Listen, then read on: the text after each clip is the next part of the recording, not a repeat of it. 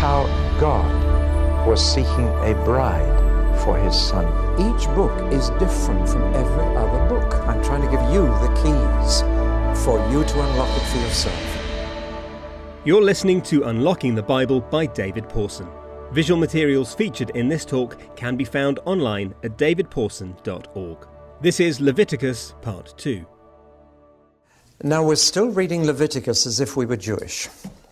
So let's continue saying a few things about the whole law of Moses. It's called the law. It's not called the laws. It's called the law. Because it all hangs together. Holiness means wholeness. And all these rules and regulations fit together and form one whole. Therefore, if you break any of them, you've broken the lot. It's a bit like a lady's necklace. If it breaks at any point, the beads scatter. You have broken the necklace. And it all goes to pieces. That's a very important point. It's not just trying to keep so many. I used to have fun with boys in the RAF. They always thought that a Christian was someone who keeps the Ten Commandments. And when I asked them, okay, how many of you keep the Ten Commandments? Nobody did. And then they would say, oh, well, you can't keep them all. And I said, well, how many do you have to keep to be a Christian? They always said 6 out of 10. Very interesting. That's what most people think, you know. Do as many as you can. Students need only attempt 6 out of 10. But it's all of a piece, and if you break it at any point, you've broken the whole thing. You've broken the wholeness or the holiness of the whole way of living. That's the first thing I want to say. Now I want to say 2 more things about Leviticus. Number 1, God didn't give reasons for all his rules, for not wearing mixed clothing, for not breeding, cross-breeding animals, for not sowing mixed seed. God is a God of purity. He doesn't like mixed material for clothes or mixed seed or mixed breeding. He doesn't like that. He's holy, he's pure. But he doesn't always give reasons. And our Western minds, our modern minds, want reasons for everything. Why did he not let them do this? Now, sometimes the reason is obvious. It may be simple hygiene. Some of the regulations about your toilet are obvious. They are hygienic reasons behind what God told them to do. And it may be that some of the forbidden unclean food was because pig's flesh was peculiarly liable to disease in that climate, in that area. We like to have reasons for everything, but I want to underline that God didn't give them reasons. He didn't say, this is why I'm telling you not to do this. And that's very, very important. Because if you want to know why a regulation is given you, then you are not willing to let somebody else be the judge. You are making your own reason the judge. And there are times when my wife and I had to say to our children, because Daddy says so. See? And the important thing is, if you will only obey a commandment when you see the sense of it, you are not an obedient child. And you do not trust the one who gave you the command. Do you get that? It's a very important point. Most of the laws in the law of Moses, there is no reason given why they had to do this or not to do it. God is saying, do you trust me? Do you believe that if I tell you not to do something, I have a very good reason for that? Do you have to know the reason before you will do it? Or do you trust me enough to obey me, believing that I know best? Do you see the issue? And I'm afraid modern man wants to know, what is the point of chastity? What's the point of this? What's the point of that? If you can convince me it is for my good, I will observe it. You see, that's man wanting to be God. And it's as old as Adam and Eve taking the fruit of the tree of knowledge of good and evil. We want to decide. We want to experience. We want to settle it for ourselves. And if you want to know the reason behind every command God gives you, you are not trusting him, and you are not an obedient child. It's almost as if the whole Bible says to us, because Daddy says so. Now, how much do you trust your daddy? It's because your Father in heaven says so. So that's a very important point. He wants obedient children, trusting children. Not those who say, well, I can see the point of it now, so I'll do it. But those who are willing to say, well, God, if you say so, that's good enough for me. You must have your reasons. There are many things God doesn't show us. He's got no obligation to explain himself to us. Things will happen to you and your family which you will not understand. The important thing is, do you trust him then? To believe he's got a very good reason for allowing that to happen? Or do you say, no, I want to know why? Why? That's the first thing then about God's law. He doesn't give reasons, but he does give sanctions. He does give sanctions. And we mean by that, frankly, punishment. There is a call for obedience. There is also the cost of disobedience spelled out. So while he didn't give reasons for his commandments, he did give punishments. And these are pretty severe. Or to put it another way, in chapter 26 of Leviticus, you've got a whole lot of positive reasons for being obedient. There are rewards for obedience. There is blessing for those who trust and obey. But by the same token, there is a curse on those who disobey. Now let's assume that I'm Jewish and I'm reading the book of Leviticus. What could happen to me if I disobeyed it? Well, there are three things that could happen. First, I could lose my home. I could lose my home, my house. Secondly, I could lose my citizenship, my passport. Thirdly, I could lose my life. And there are 15 sins in the book of Leviticus for which capital punishment is the consequence. Now, frankly, if you knew that reading and obeying the book of Leviticus, or disobeying it, could cost you your home and your passport and even your life, would you be studying it a bit more deeply than you have done? I think you would. I want you to read it, you see, as a Jew, and realize that your home and your passport and your life itself depends on you living this way, that you could lose all three. It's as serious as that.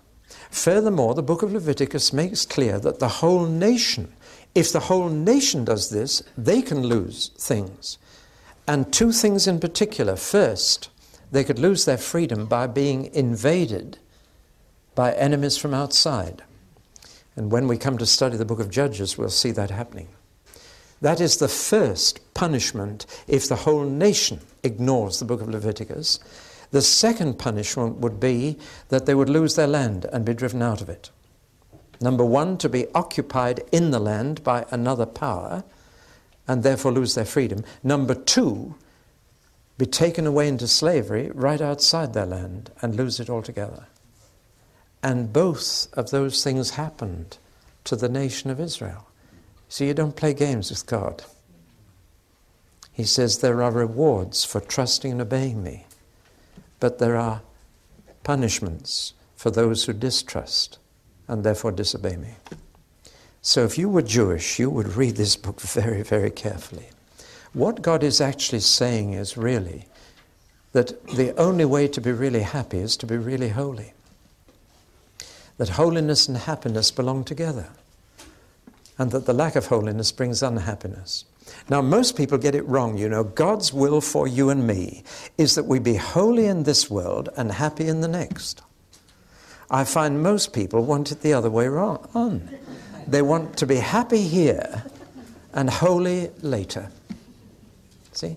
Which is understandable. That's the fleshly desire in us. But God's will for you is that you be holy here and happy later. You can choose which way around you want it. To be holy here can be painful. God is willing to let things happen to you and to your family that may be painful, but you'll be more holy as the result of them. Because actually, when is it you get most holiness? When you're comfortable and happy and everything's going fine? Or when things are going badly? And you find your own weakness and you find your own need. You throw yourself on God again. When does your character make most progress? When everything's fine or when it's not? Well, there's a note in Leviticus that God chastises those he loves in this world. He punishes those who don't respond in the next. So, holiness here, happiness hereafter. Well, we've finished reading the book of Leviticus as Jews. Let's read it as Christians now. What has all this got to say to us? Do I have to take off all my Marks and Spencer's clothes? If I get dry rot in the house, do I have to burn the house down? How do we respond to all this? Well, now, let's start with something Paul said to Timothy. Let me read it. He said, Timothy, from infancy you have known the Holy Scriptures, which are able to make you wise for salvation through faith in Christ Jesus. All Scripture is breathed out by God and is useful for teaching, rebuking, correcting, and training in righteousness, so that the man of God may be thoroughly equipped for every good work. Now, simplifying that, remember that he's talking to Timothy about the Old Testament. New Testament didn't exist when he wrote this. And the Scriptures in the New Testament are the Old Testament. And when Jesus said, search the Scriptures for they bear witness of me, he meant the Old Testament. And he's saying you can learn about two things in the Old Testament about salvation and righteousness. And we can learn about both from the book of Leviticus. These are the two reasons for reading the Old Testament. It will open your eyes about salvation, make you wise unto salvation. You'll understand how to be saved. And it will open your eyes to righteousness or right living or good living. Now, those two purposes just shine out. I remember years ago a vicar said to me, David, would you take my Lent series, the midweek Lent meetings, 5 of them, leading up to Easter? I said, gladly. What do you want me to speak about? He said, I'd like you to speak about the cross.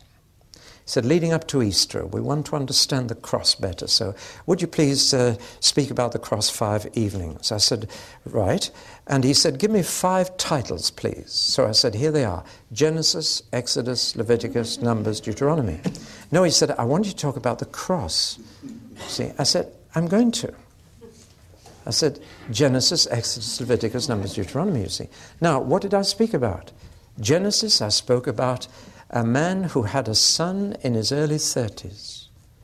The man was Abraham, the son was Isaac, and he was in his early 30s.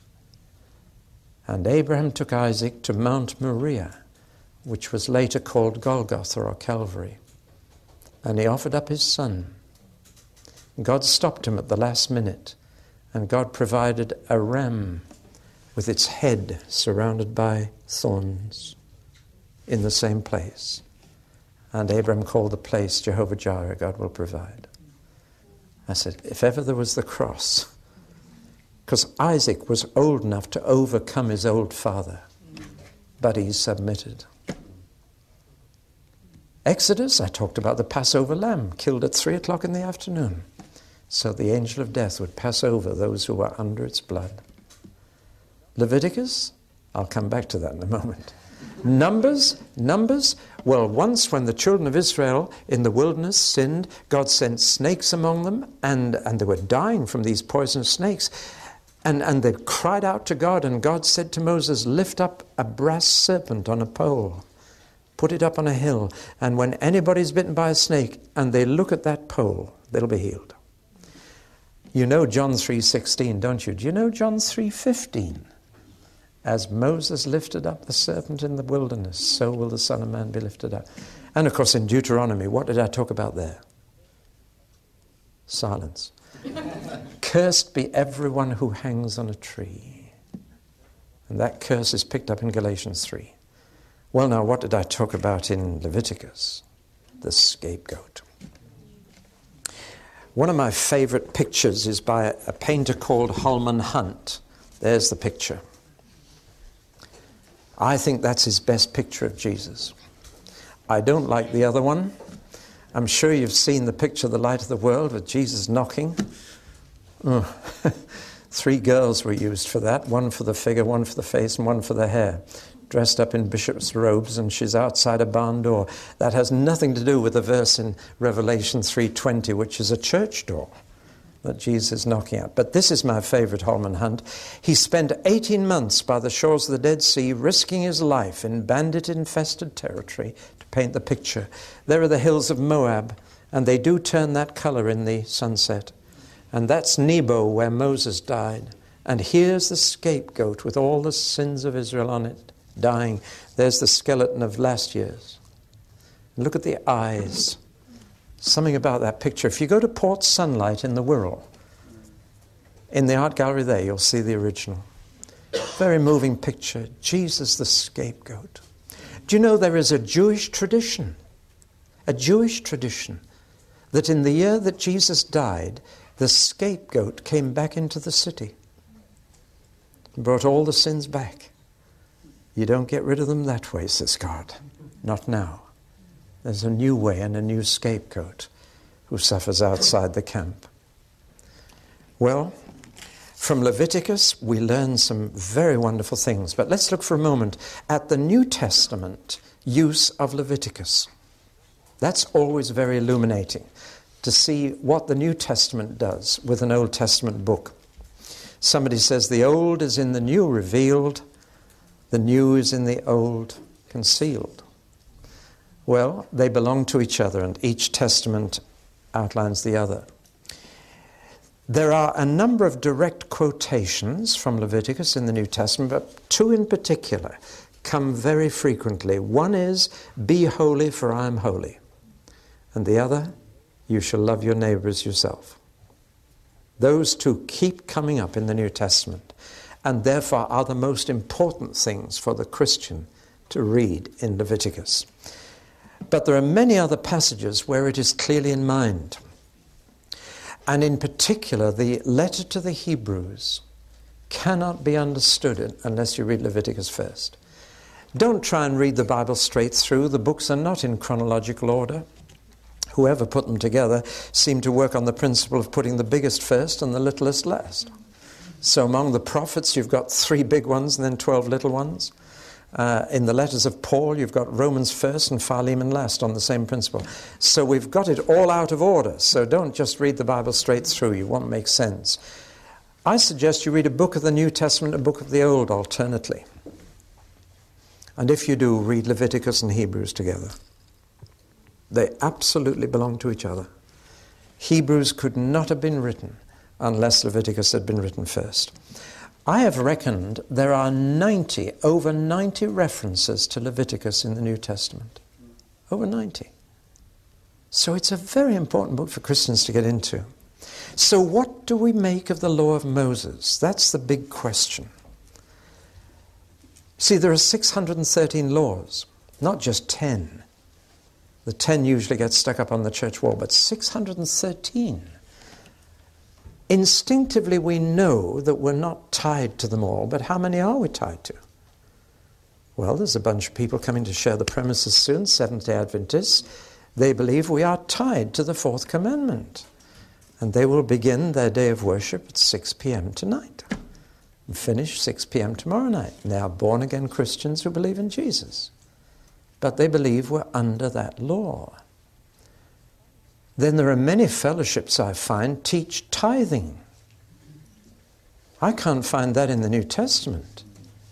But it's amazing how many churches teach their members to tithe. And what about the Sabbath? There's a whole discussion at the moment about Sunday trading. But what a mixture of motives I find among Christians, from humanitarian motives, which are good, wanting people to have a break, to Sabbatarian motives, which belong to the law of Moses. What are we going to do with all these laws of Moses? Every Christian has to come to terms with this, and it's complicated by the fact that Jesus said, "I have not come to destroy the law, but to fulfill it, and not one jot or tittle, that the tiniest letters of the law, will be abolished till all is fulfilled." So what do we make of all this? We have to ask how each law is fulfilled. And it's obvious that some are fulfilled in Christ and finished with. That's why you don't have to take a pigeon or a lamb when you go to worship next Sunday. It's been fulfilled. Every law will be fulfilled. I believe the Sabbath law is fulfilled for us every day of the week when we cease to do our own works and do His, and enter into the rest that remains for the people of God. You are still free to keep one day special if you wish, but you are also free to regard every day as the Lord's day. Can't even impose Sunday on other believers. never mind unbelievers. We're free in Christ. Very important to realize what is the fulfillment of each law. Of the 10 commandments, 9 are fulfilled in the New Testament in exactly the same way. Thou shalt not steal, thou shalt not commit adultery, are fulfilled. The Sabbath law is not. And there are many other laws of Moses that are fulfilled in different ways. One law said, for example, that when you're using an ox to thresh the corn, walking round and round, its hooves breaking the wheat from the chaff, you mustn't put a muzzle on it because it has every right to eat what it's preparing for others. Thou shalt not muzzle the ox when he's treading out the corn. Do you know the fulfillment of that in the New Covenant? You pay your pastor a proper wage. That's what it says, 1 Corinthians 9. And Paul quotes that law and gives it a completely different fulfillment.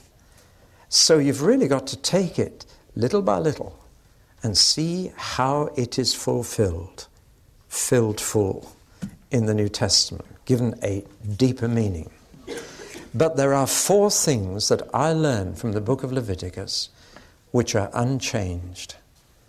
And these 4 things are crucial to the New Testament as well as the Old. And the book of Leviticus underlines them more than any other book. Number 1, the holiness of God. There is no book in the Bible stronger on the holiness of God than this book. And it's a thing that we forget at our peril. I wrote a book called The Road to Hell, as you know, and suddenly the number of local radios that wanted interviews. And they all asked the very same question. And the question was, how can a God of love send anyone to hell? It became boring after a bit. But I used to answer the question by asking one. That was a technique I learned from Jesus. It lobs the ball back into the other court. And I said, how do you know that God is a God of love? They were really shaken by that, you know. I said, how do you know God is a God of love? And they always said, well, didn't Jesus tell us that? And I said, yes, and didn't Jesus tell us about hell? So there's something, you know, you can't pick and choose. Either Jesus spoke the truth and said God is love, and you accept that, and he spoke the truth that there was a hell. You can't pick and choose and say Jesus was a liar once and on one occasion and speaking the truth in the other. That's to make ourselves the judge again. But I said, actually, his understanding of love was a little different from ours. Ours is sentimental love. His is holy love. And his love is so great that he hates evil. Very few of us love enough to hate evil. And you learn about the holiness of God from the book of Leviticus. And therefore you learn to worship God with reverence, with a holy fear. If there's one thing missing from a lot of worship today, it's the fear of God. A lot of familiarity with God, but very little fear of God. I was in Sicily last year and I wanted to climb Mount Etna. It's the largest live volcano in Europe, and it's spewing lava down over the villages even now. But the snow was too thick to get up. But as we took off from Catania Airport, the British Airways plane, the pilot tipped it on its side when we got right on top of Mount Etna, and we looked right down into the crater. And that's what we saw. And we looked down into this crater, and the plane was just up on one side like this, and I was in the window seat looking straight into this cauldron. And I thought, well, that's very interesting, but I hope he'll soon level up and get us to London. I thought, if that blows at this moment, we've had it. There was a kind of funny feeling in the pit of my stomach, looking right down into that. I was on the last plane out of the Philippines before the big one blew there. And after that, no more planes could take off because of the dust. And there's a power, a force just below our feet that when you see it released, it does something to you.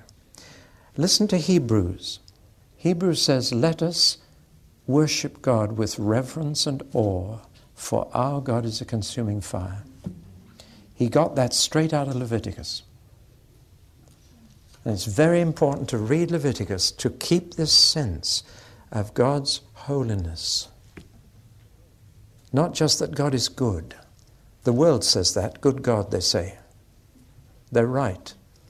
But Christians know God is more than good. He's holy.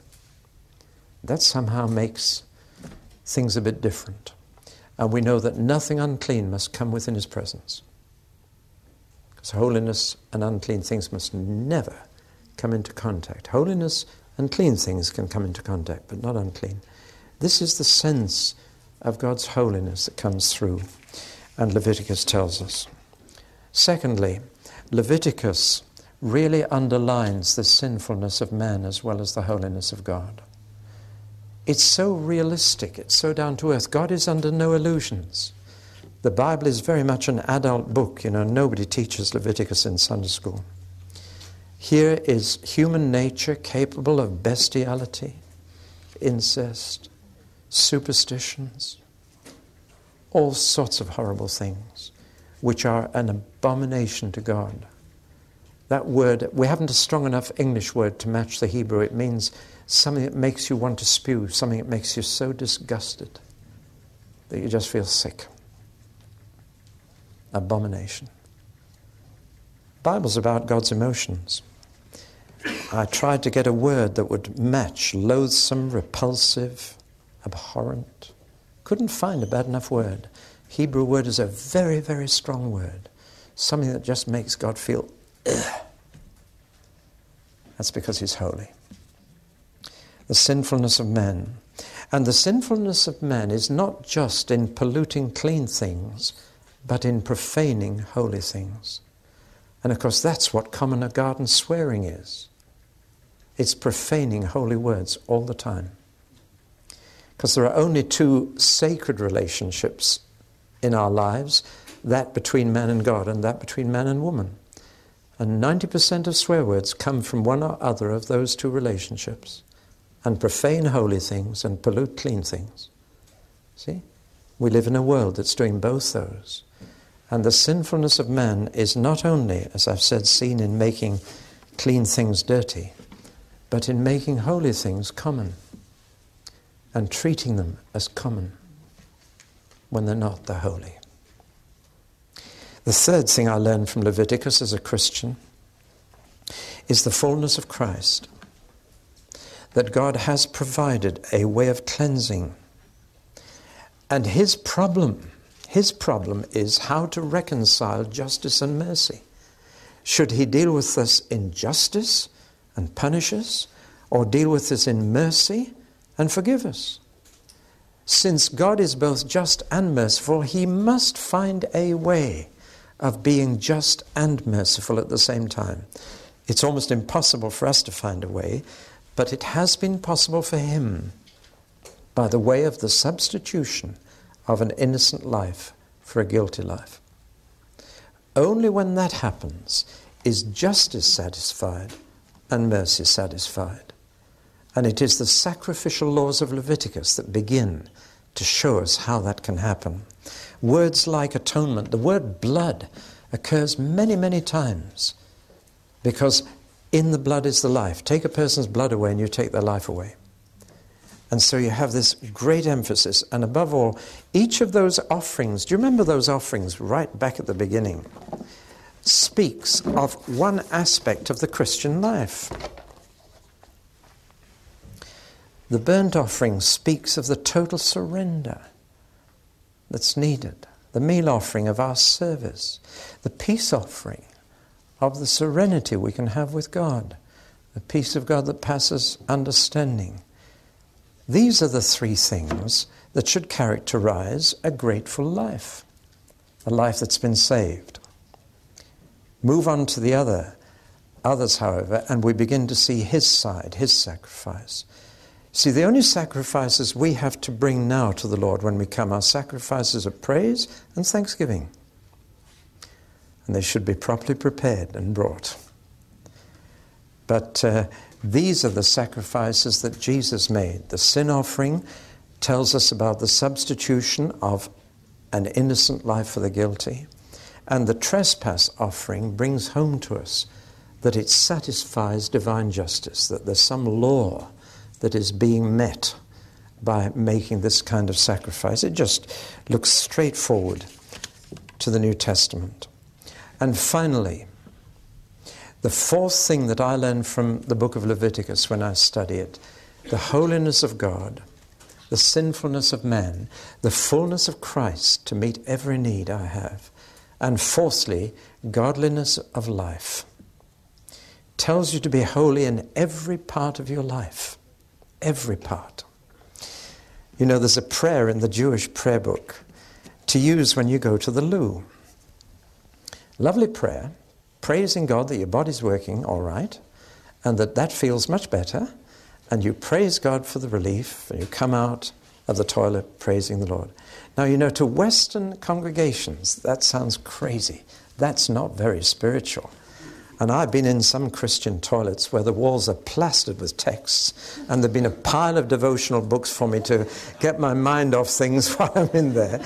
And you know, the whole thing seems calculated to get me away from my present situation into a spiritual frame of mind. You know, that is so typical of us. We keep spirituality in a little part of our lives. Listen, when you're old and your bladder and your bowels are beyond control, I think then you'll wish you'd praised the Lord when it was working properly. The New Testament talks about this body of our humiliation, and the older we get, the more humbled we are by it. But you see, God's interested in every part of your life. Holiness is wholeness. That's why when you read through the incredible detail into which God goes, as he applies his holiness to every part of their life, it tells you a godly life is godly through and through, or it's not godly at all. However, there are two major shifts between the holiness of the old covenant and the holiness of the new. Two major shifts. And remember, as we talk about this, that the triple division between holy, clean, and unclean still applies in the New Testament. That goes through. But there are two major alterations to it, two major shifts of thinking. First, holiness is moved from material things to moral things. Now that's rather important. The children of Israel were children. They had to be taught as children the difference between clean and unclean in matters of food, for example. There is no law for Christians that this food is clean and that is unclean. Peter had to learn that the hard way in Joppa, remember? Jesus said, it's not what goes into your mouth that makes you unclean now, but what comes out of your mouth. I remember hearing a preacher years ago talking to children. He said to the children, of whom I was one, do you know the difference between clean dirt and dirty dirt? There was a dead silence. He said, clean dirt's on the outside of you, and he said it just needs soap and hot water and a good scrub, and it's easy to get rid of, but dirty dirt's on the inside. And he said, that's very hard to get rid of. We understood. That's the great difference. For them, clean and unclean was a matter of clothes and food. For us, it's a matter of clean and unclean morality. It shifted from the material to the moral. Do you understand? And now we don't have all these little regulations about food and clothes, but we have a lot of teaching about how to be holy in moral questions. The second major shift in the New Testament from the Old is that the rewards and punishments are shifted from this life to the next. And in this world, holy people may well suffer and not be rewarded. But it is shifted, because in the New Testament we have a longer-term view. This life is not the only one there is. This life is only the preparation for a much longer existence elsewhere. And so in the New Testament, great is your reward in heaven, not on earth. So the distinction between holy and clean and unclean still applies, but first it applies to moral rather than material things.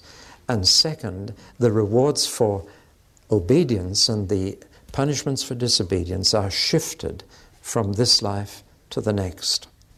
Given those two major shifts, Leviticus is a most profitable book for Christians to read. It gives us those four things: the holiness of God, the sinfulness of man, the fullness of Christ, and godliness of life. I'm going to finish there. It'll give me 5 more minutes in the next talk.